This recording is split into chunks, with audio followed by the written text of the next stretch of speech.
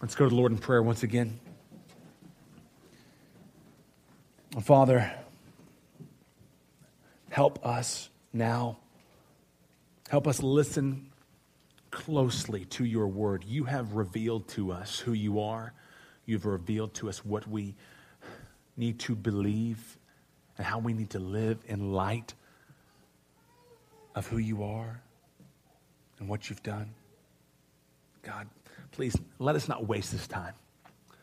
Father, may we listen closely. There's so many things that can distract us right now. There's so many things that can draw our attention away from what truly matters. So, Father, please be here to block it out and help us to focus on Christ today. We need him. We need you, God.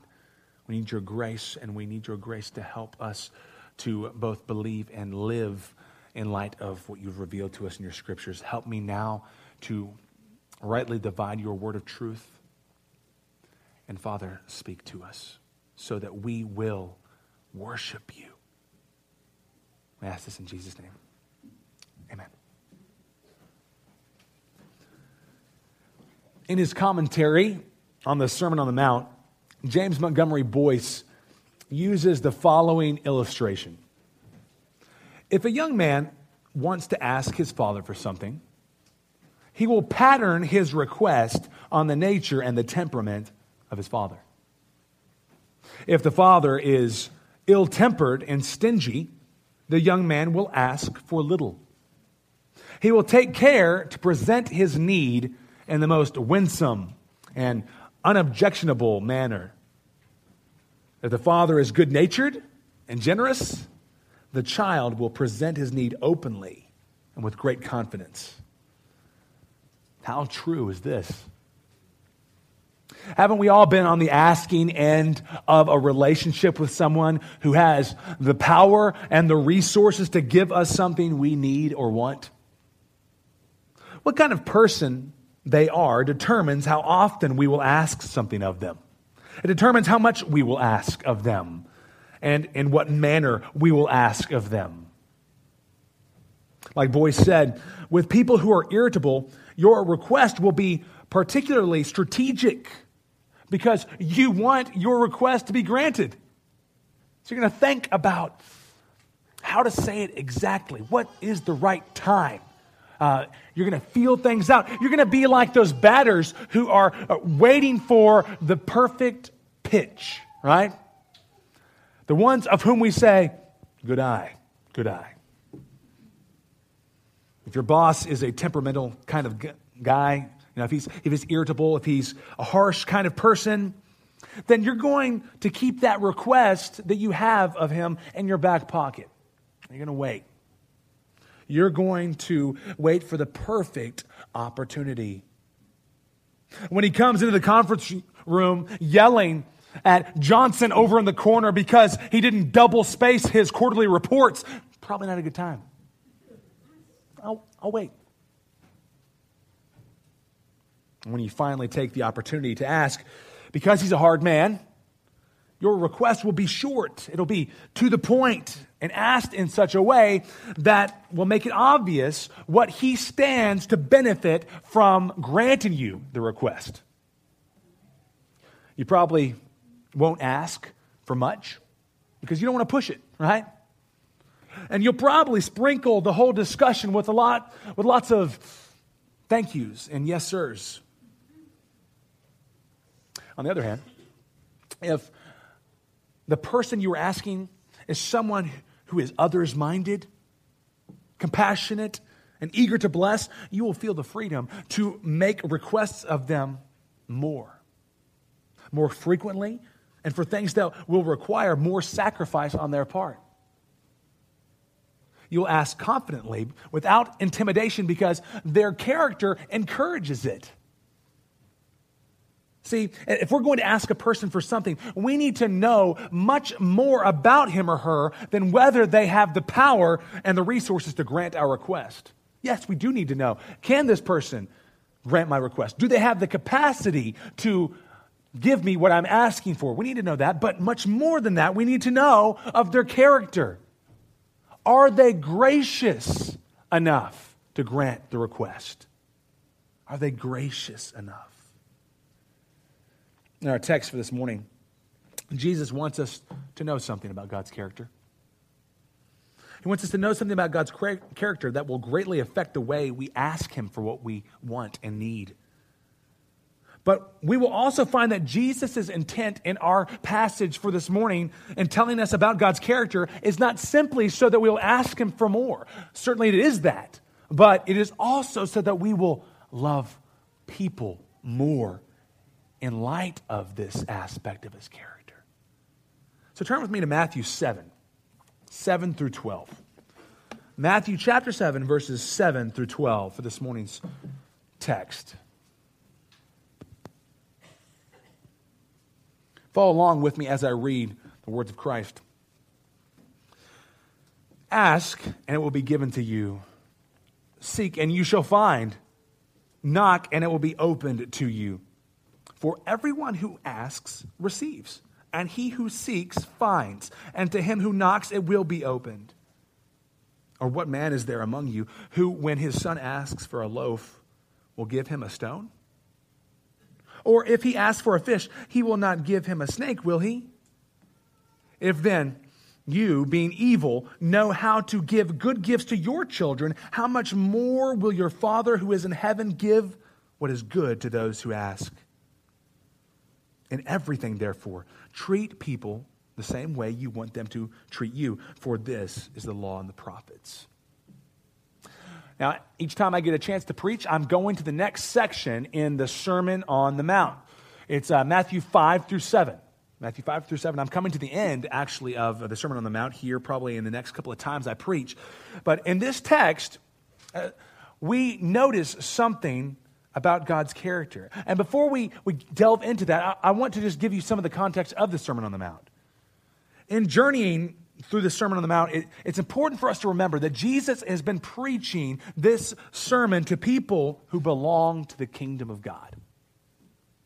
Those people who, through faith and submission to King Jesus, are his subjects. Martin Lloyd-Jones says, the words of this sermon are addressed to people of whom the Beatitudes are true. So the people that he's speaking to in this sermon, they're the people who are poor in spirit, as we saw in the Beatitudes at the beginning of the sermon, right?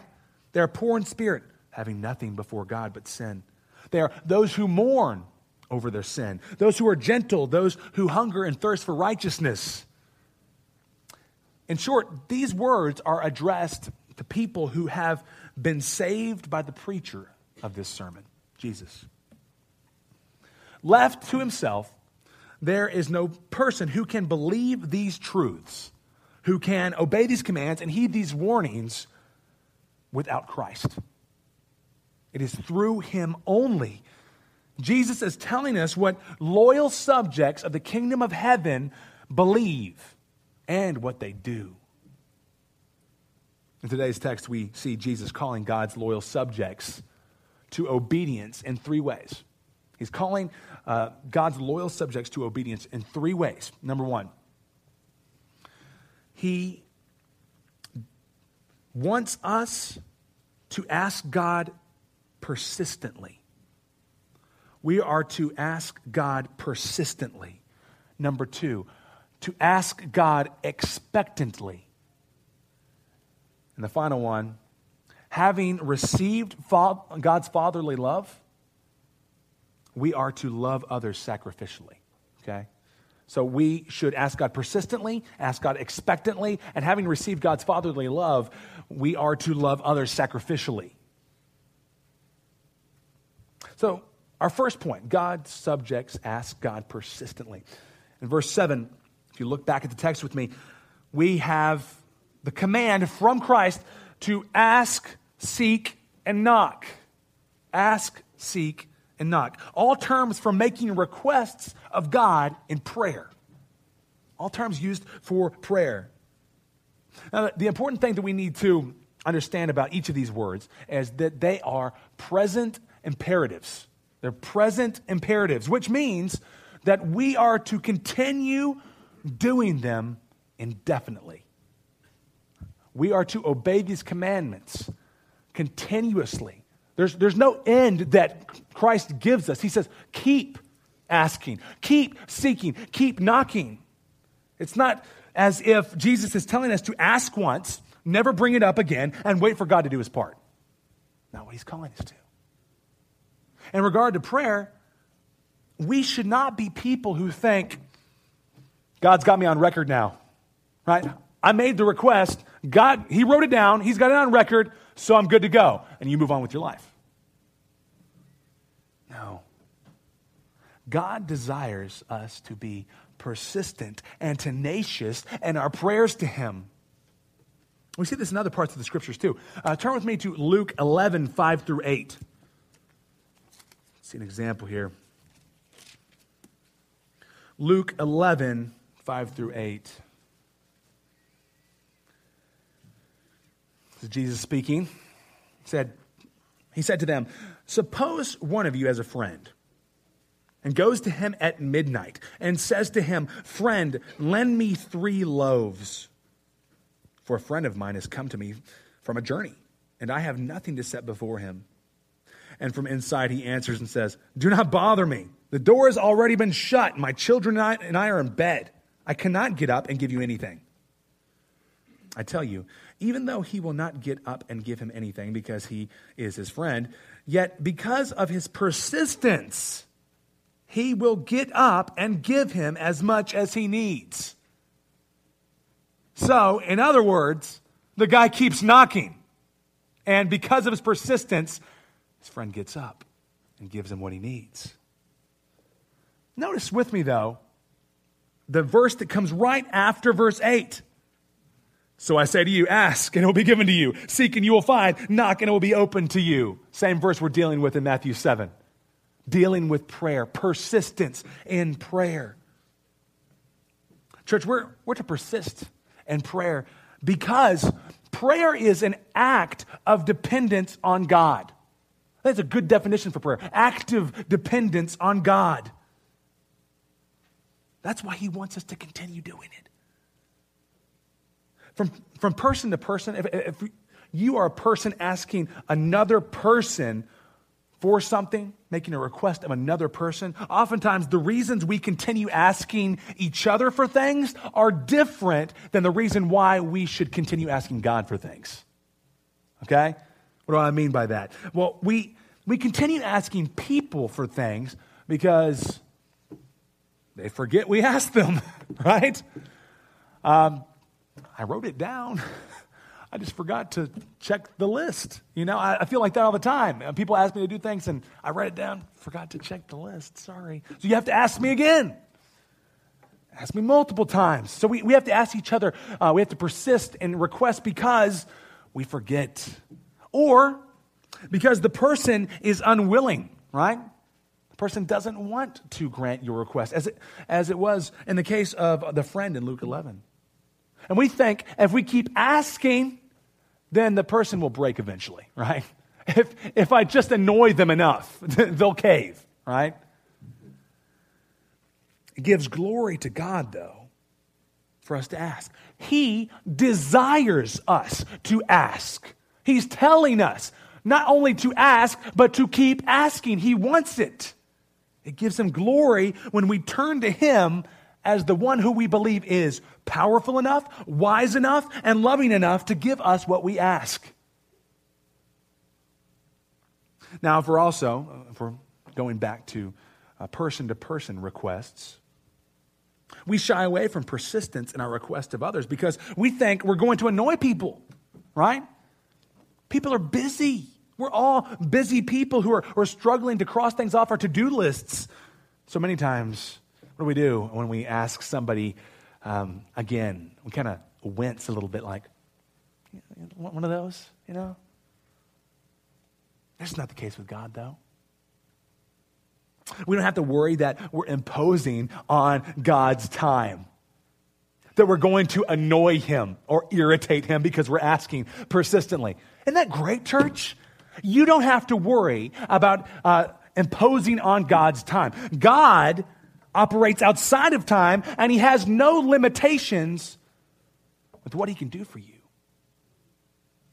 You're not going to annoy him? Not going to irritate him? You're not going to impose upon him? He wants to answer you. He wants to answer you. Let us not forget, church, that we are spiritual beggars. Spiritual beggars. We are continually in desperate need of God's grace. Continually. When we were in Mexico City back in 2005, we were on a mission trip down there, and we were at this market shopping the very last day before we got on the plane next morning. And we're just shopping around. It was kind of a flea market type setting. And there was a woman that was asking for money. She was begging for money on the side of the road next to the shops. She was probably almost 90 years old. It was obvious that she couldn't walk. She was in a wheelchair of some type. And she was blind. Don't you think she understood that she didn't have what she needed? And even more, that she couldn't provide for her needs herself? Right? The understanding of her desperate situation left her with no other options. She had to beg to survive. What would it take for you to beg? What would it take for you to go out on a street corner and beg for money? You think, I would never do that. But what if you were plumb out of options? Bankrupt, bank account drained, no job, physically unable to work, don't qualify for assistance, estranged by your family and friends, on the streets and without anything to eat for days. What then? Would you do it? Would you then look to the generosity of strangers to help you? Most of us, we're probably not going to have to experience that in life. But if you are a follower of Jesus, then you had to come to this point spiritually before God graciously forgave your sins and made you his child in Jesus Christ. You had to come to that point spiritually where you had nothing left, nothing, no options but Christ.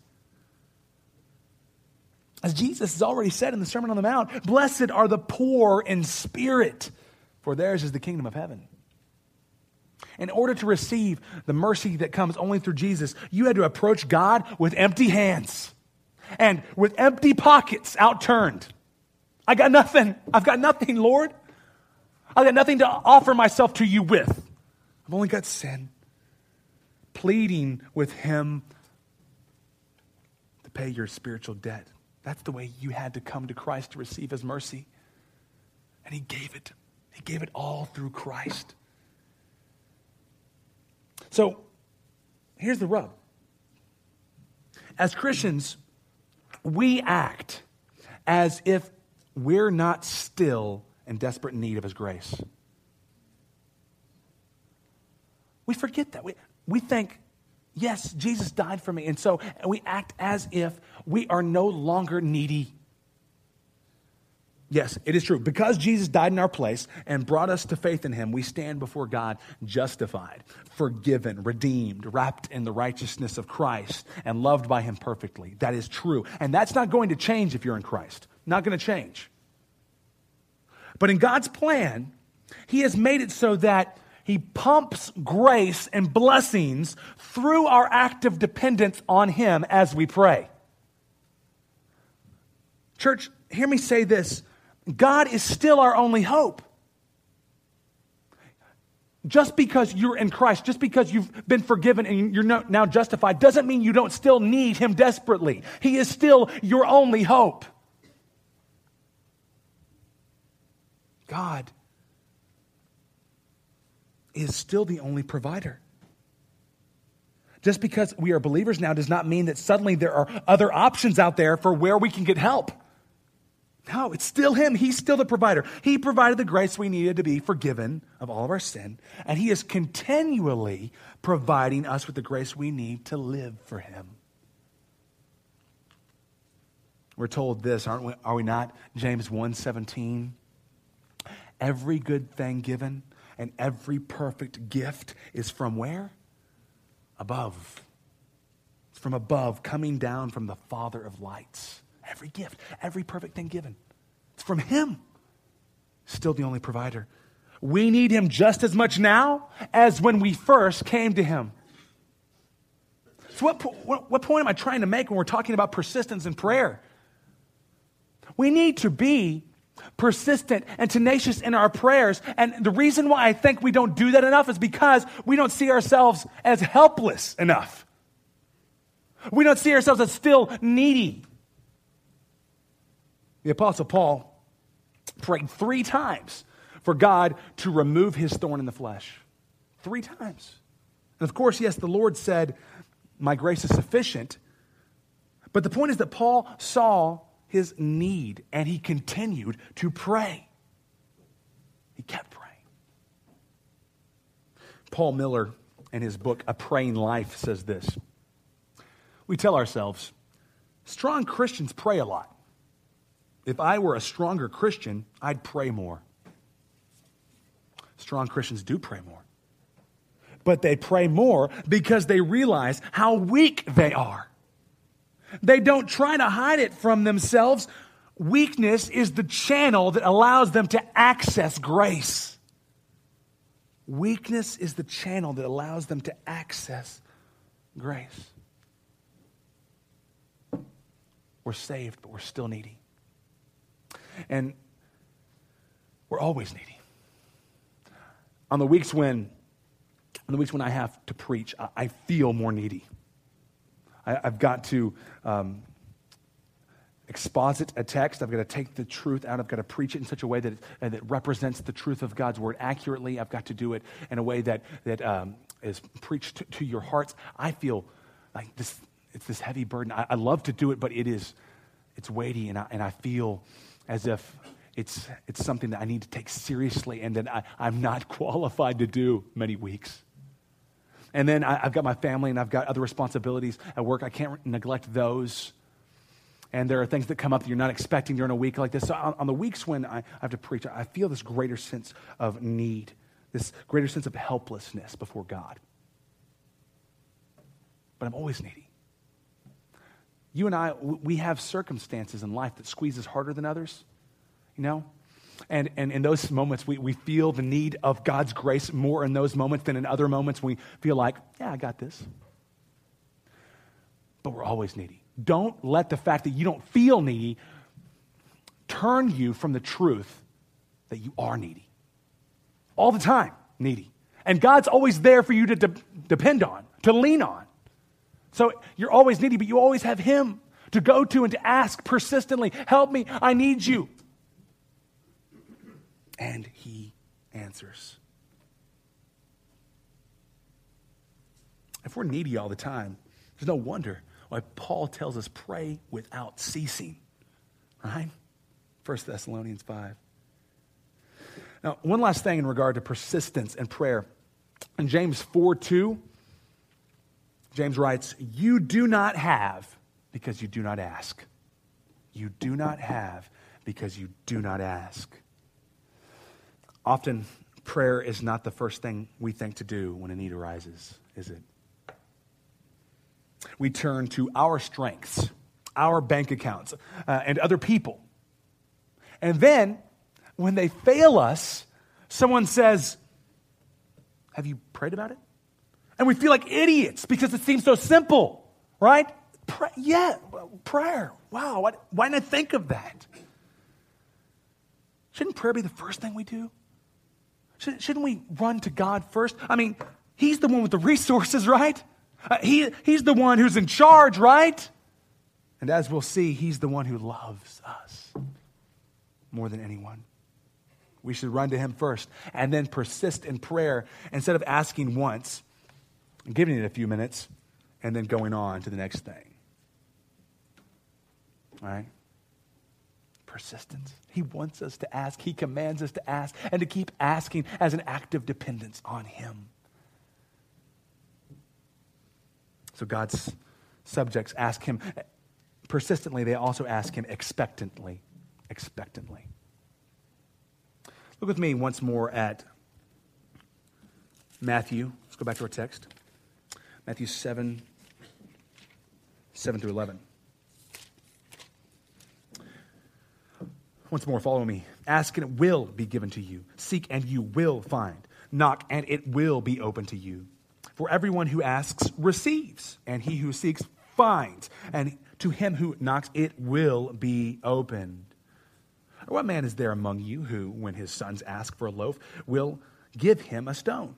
Or if he asks for a fish, he will not give him a snake, will he? If you then, being evil, know how to give good gifts to your children, how much more will your Father who is in heaven give you what is good? Give what is good to those who ask him. The reason why God's subjects can ask God expectantly is because they are not just subjects of God, right? They're not just subjects in his kingdom. They're also sons and daughters. They're also sons and daughters of him. He is their father, their king and their father. Jesus promises it will be given to you. You will find it will be opened up to you. And this promise is bound to the very character of God as our Father, our loving Father. The reason why Jesus can make this promise is because Jesus is our loving Father. So it's not like this promise, ask and it will be given to you, is floating out here by itself, right? Ask and it will be given to you. No, it's anchored to the character of God. Right? It is anchored into the character of God as our loving Father. The reason why this is true is because God is loving Father. That's encouraging. It's because of who he is that we can expect this promise to be fulfilled. Now, before we talk about God's fatherly love in more depth, I want to address the meaning of Jesus' promise here. Jesus is not saying that God is your cosmic genie who will give you whatever you ask him. If you think this, then you're going to feel burned and betrayed when your request is not granted. I don't want you to be put in a place where you think that God is not being good to you, right? If these conditions aren't met, that I'm about to give you these conditions for having these prayers answered. If we look in the scriptures, we find other conditions that go along with this promise. I don't want you to think, I asked God for something, and he didn't answer me.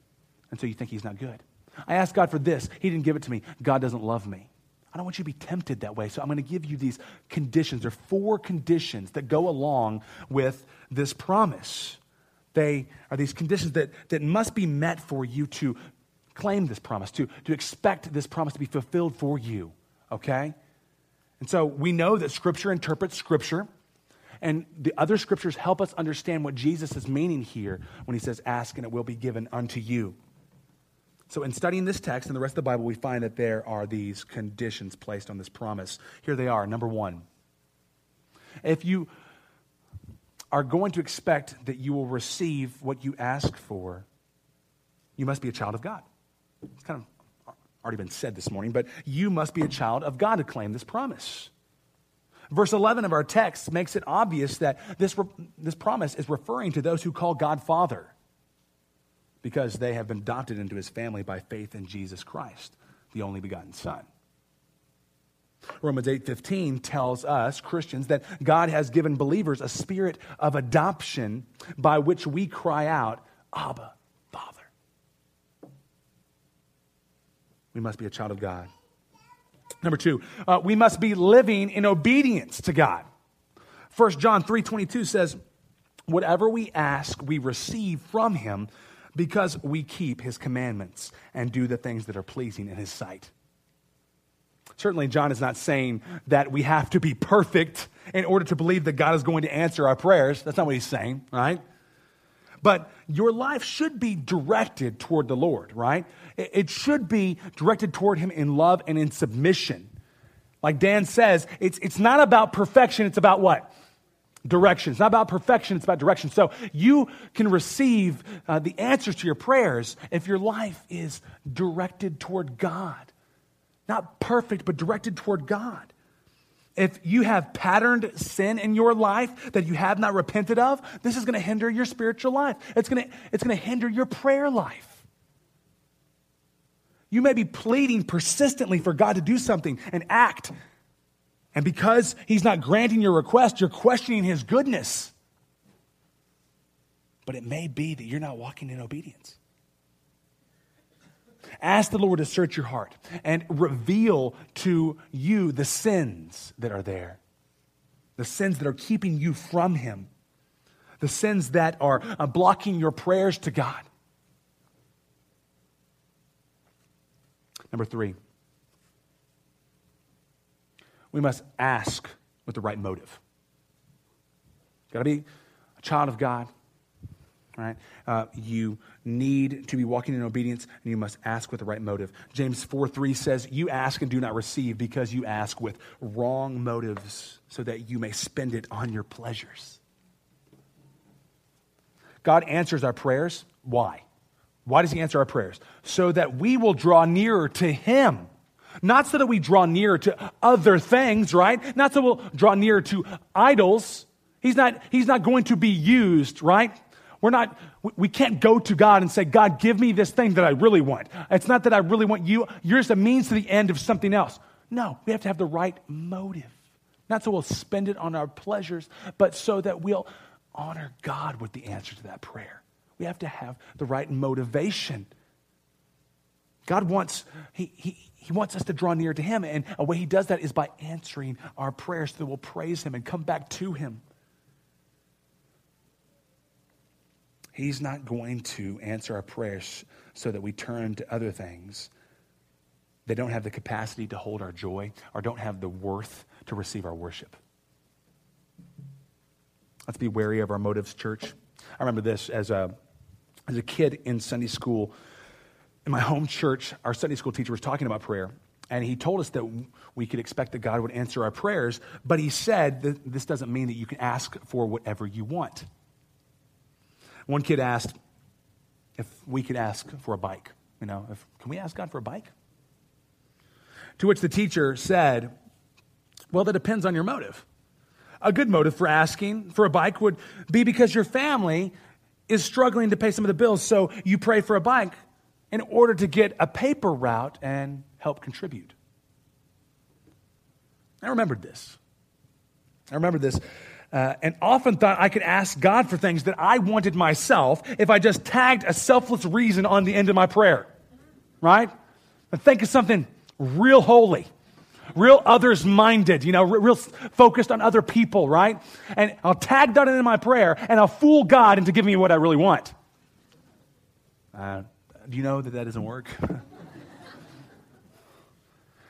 But then I got wise and started trying to deceive myself into thinking that the selfless reason was the real reason I was asking, right? I was like telling myself, yeah, the holy reason is the reason why you're asking. It is. So it's, yes, you do want the Nintendo 64 so you can invite the other kids on your block over to your house more, and you can congregate with them, and you can have little events, and so you can love them and share it more.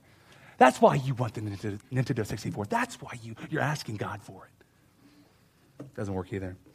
God can see through that. We've got to be wary of our motives. Ask God to give us pure motives. Asking for things so that we can honor him and know him more and find the joy that is in him. Number 4, we must ask for things that are not forbidden in Scripture. It seems obvious, but we need to put it on the list. We must ask for things that are not forbidden in Scripture. Ask for things within God's moral will, his revealed will in the Bible. Good things. Ask for good things that will help you enjoy and serve God. Now that we've given those conditions for the promise, ask and it will be given unto you, we need to ask this question as well.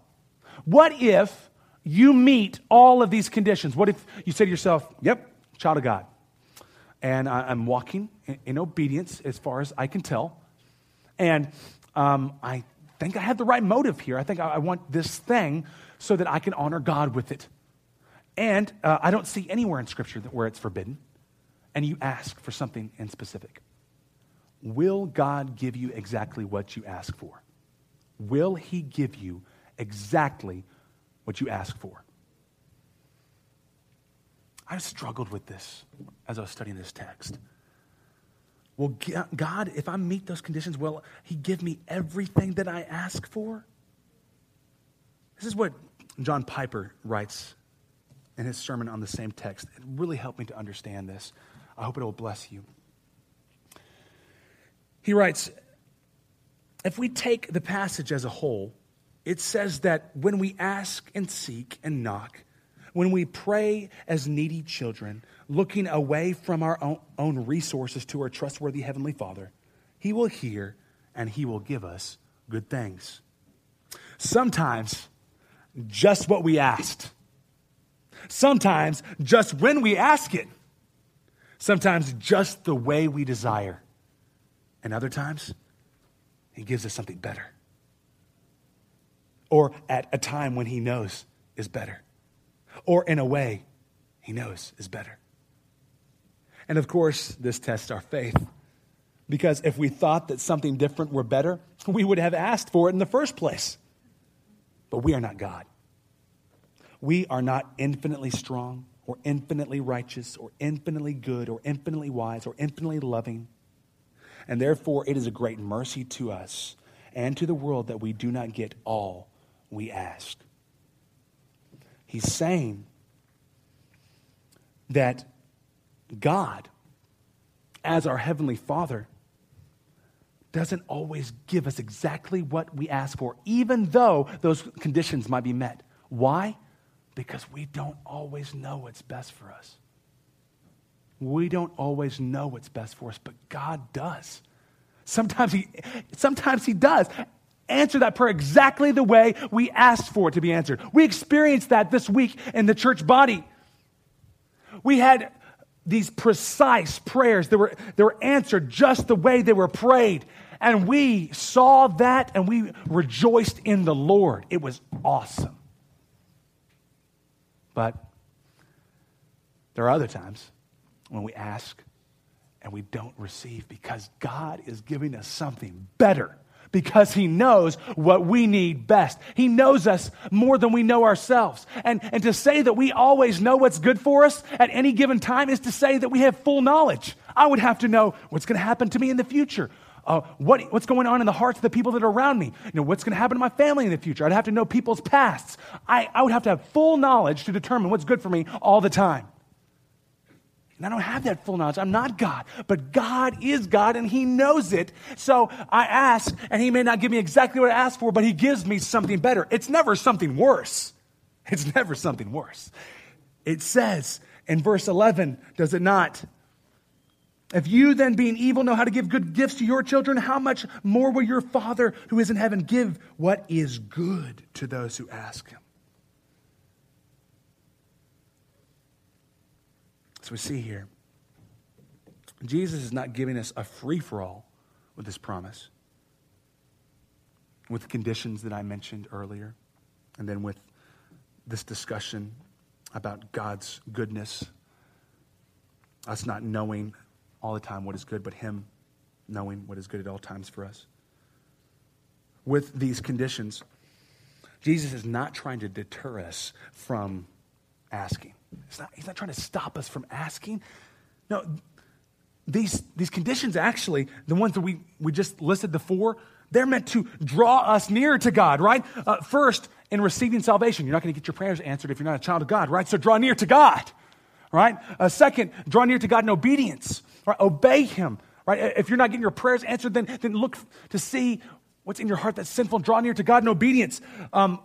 What about our motives? Draw near to God in your motives. If you're not receiving the answers to your prayers because your motives are wrong, then draw near to God. Ask him to purify your motives. And fourth, draw near to God in the Word. How are we to know what to ask for? How are we to know what to pray for? We draw near to God in the book, the Bible.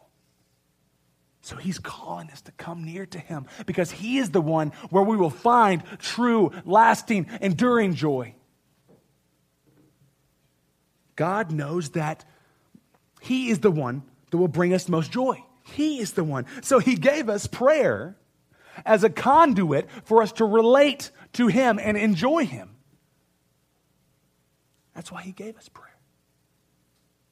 Even though there are conditions to having God answer your prayers, Jesus is obviously emphasizing the point that we should ask of God, expecting him to answer us And why should we expect him to answer?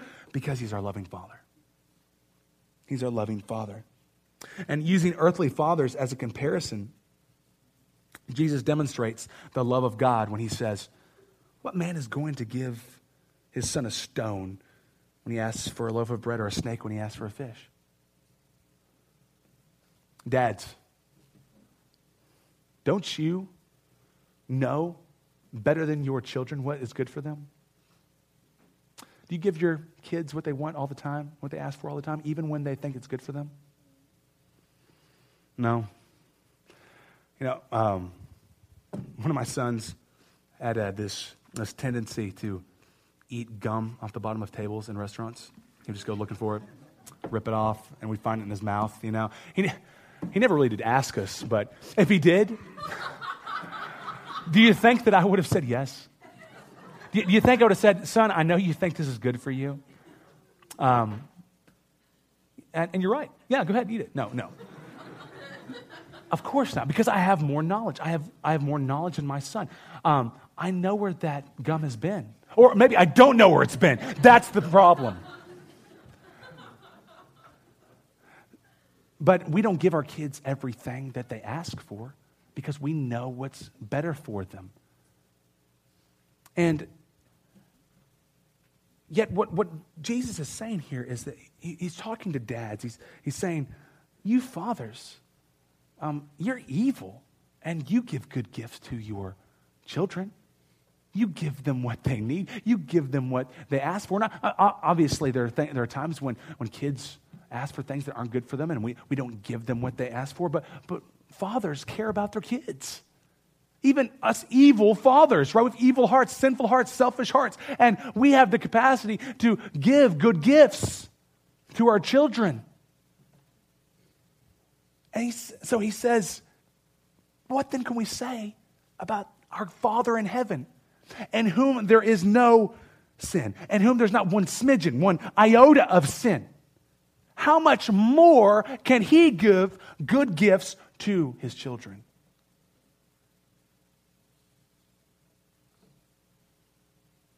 How much more is he able to give to us what is good? And even though we have often given good things to our kids, at the same time, we must understand that we've missed out on thousands of opportunities to give them good. But God, we should believe that his capacity to give us good gifts is not limited by anything. His capacity to give you what is good is not limited by anything. Not only does he have countless resources with which to give us, but his character as loving Father opens wide the door to those resources, right? He is not stingy. God is not stingy. He's not Mr. Scrooge. He's not a miser who determinedly hoards resources that could be used for those who are in need. God is not stingy. No, God is eager to bless, eager to give good gifts to his children because he loves us as he loves Jesus. Because we're in him. By faith, we are in him. We're wrapped in his righteousness, and God sees us in his righteousness and loves us as he loves his only begotten Son. Turn with me to Romans 8:32.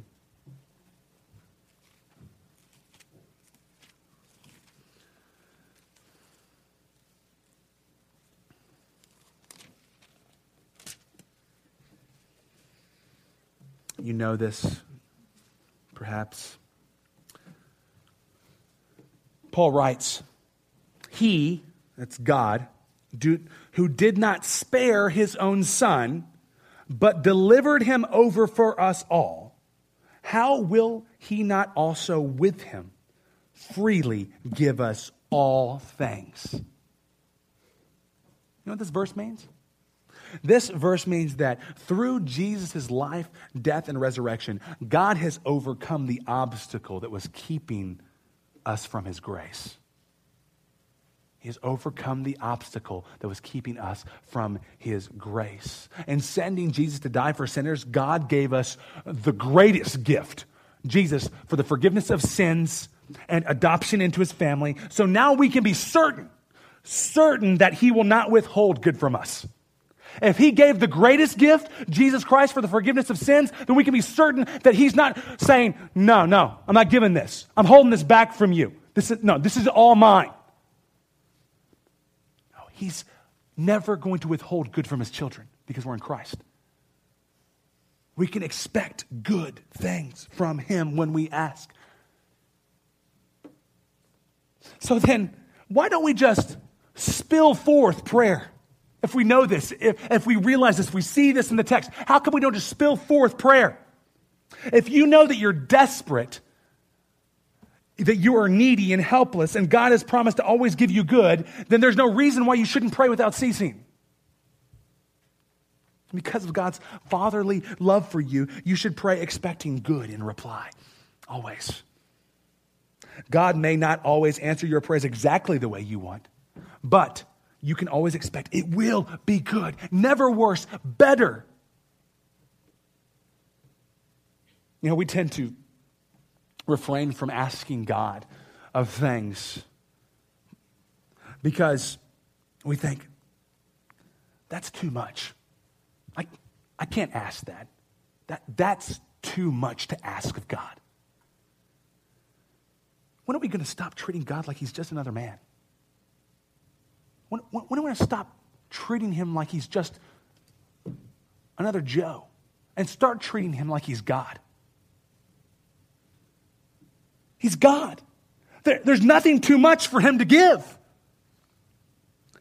If it's good for you, if it will draw you nearer to God and help you serve and worship him, then ask for it. Then ask for it. He does not have a limited supply of resources. He does not have a limited supply of grace. He does not have a limited supply of power, a limited supply of wisdom. Infinite in all those areas. Stop treating him like he's just another man who's limited. He's God. Ask, ask, ask. And expect good. Yes, remember that God defines what is good. Yes, remember that. And as Martin Lloyd-Jones says, search the scriptures to see what these good things are and find them and ask God for them. But ask, knowing he is God and knowing you are desperate. Our final point. So Jesus is calling us to ask God persistently, ask God expectantly. And finally, the third aspect of obedience that Jesus is calling us to is God's subjects love others sacrificially in view of God's fatherly love. Our text comes to a culmination here in verse 12. Turn back there with me. Matthew 7. So often, verse 12 is not put into context with verses 7 through 11. And Jesus writes, listen to this, in everything, therefore, treat people the same way you want them to treat you, for this is the law and the prophets. Verse 12 has been called the golden rule. The golden rule. It is, in the eyes of many, the epitome of morality. And like so many other Bible verses, it's often ripped out of its context and isolated from the impact that God intended for it. There is no power in this verse for us without the previous 5 verses. There is no power for us in this verse alone without the previous 5 verses, without the context.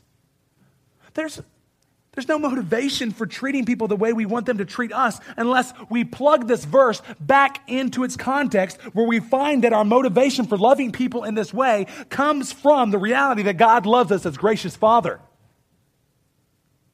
See, verse 12 reads, in everything, therefore, treat people the way you want them to treat you, right? Therefore points back to the previous context. It ties it back in and gives us the motivation for the love that we should be loving other people with. Just being told to love people isn't going to do much for very long. It's not going to do much good for very long. Just to be told, yeah, you need to love people. Okay? You might be doing that for some time. It might have some inkling of power to keep you from being jerks to people on the outside. But as soon as someone rubs you the wrong way, just being told to love them isn't going to help you. Just being told, love that person, is not going to help you. You need some solid truth to anchor that command to, right? Just like the promise that we will receive what we ask for was anchored to the character of God, so is the command for us to love other people anchored to the character of God. Love people because God loves you with a fatherly love and always gives you good gifts. You see the power that's in that? It's empty without that context.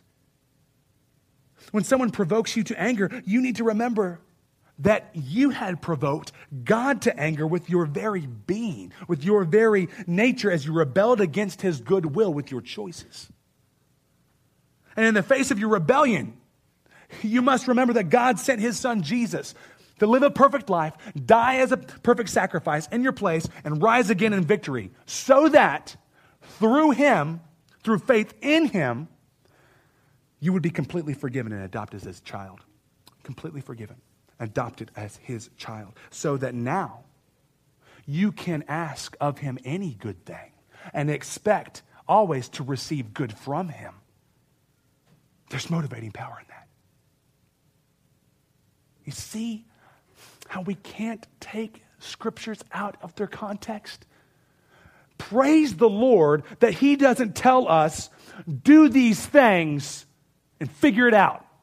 Figure it out for yourself. I don't know how you're going to do this, but just do it. You don't see that happen in the scriptures, do you? Because God is a kind and loving God, and he says, do this, and here's why. Because you've been loved with a fatherly love, a sacrificial love. Because God has always given you good things, then you love. Isn't that great? How malicious and how unkind would God have to be to tell us to do something and not give us what we need to obey it? He's provided so that we can love. He's given us the motivation. He's given us the foundation and his love for us through Jesus Christ. And let me say this in closing.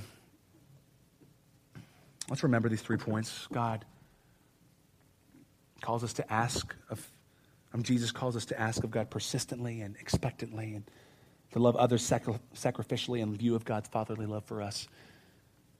But let's ask, remembering that we are needy always. Always needy. Right now, you're needy. And your best moments, you're needy of God's grace. And in your best moments when you're needy of God's grace, God is ready to provide it and to answer your prayers if you'll draw near to him.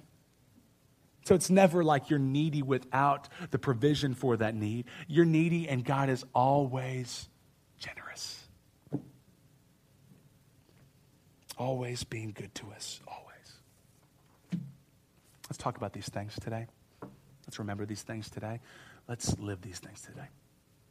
Let's pray.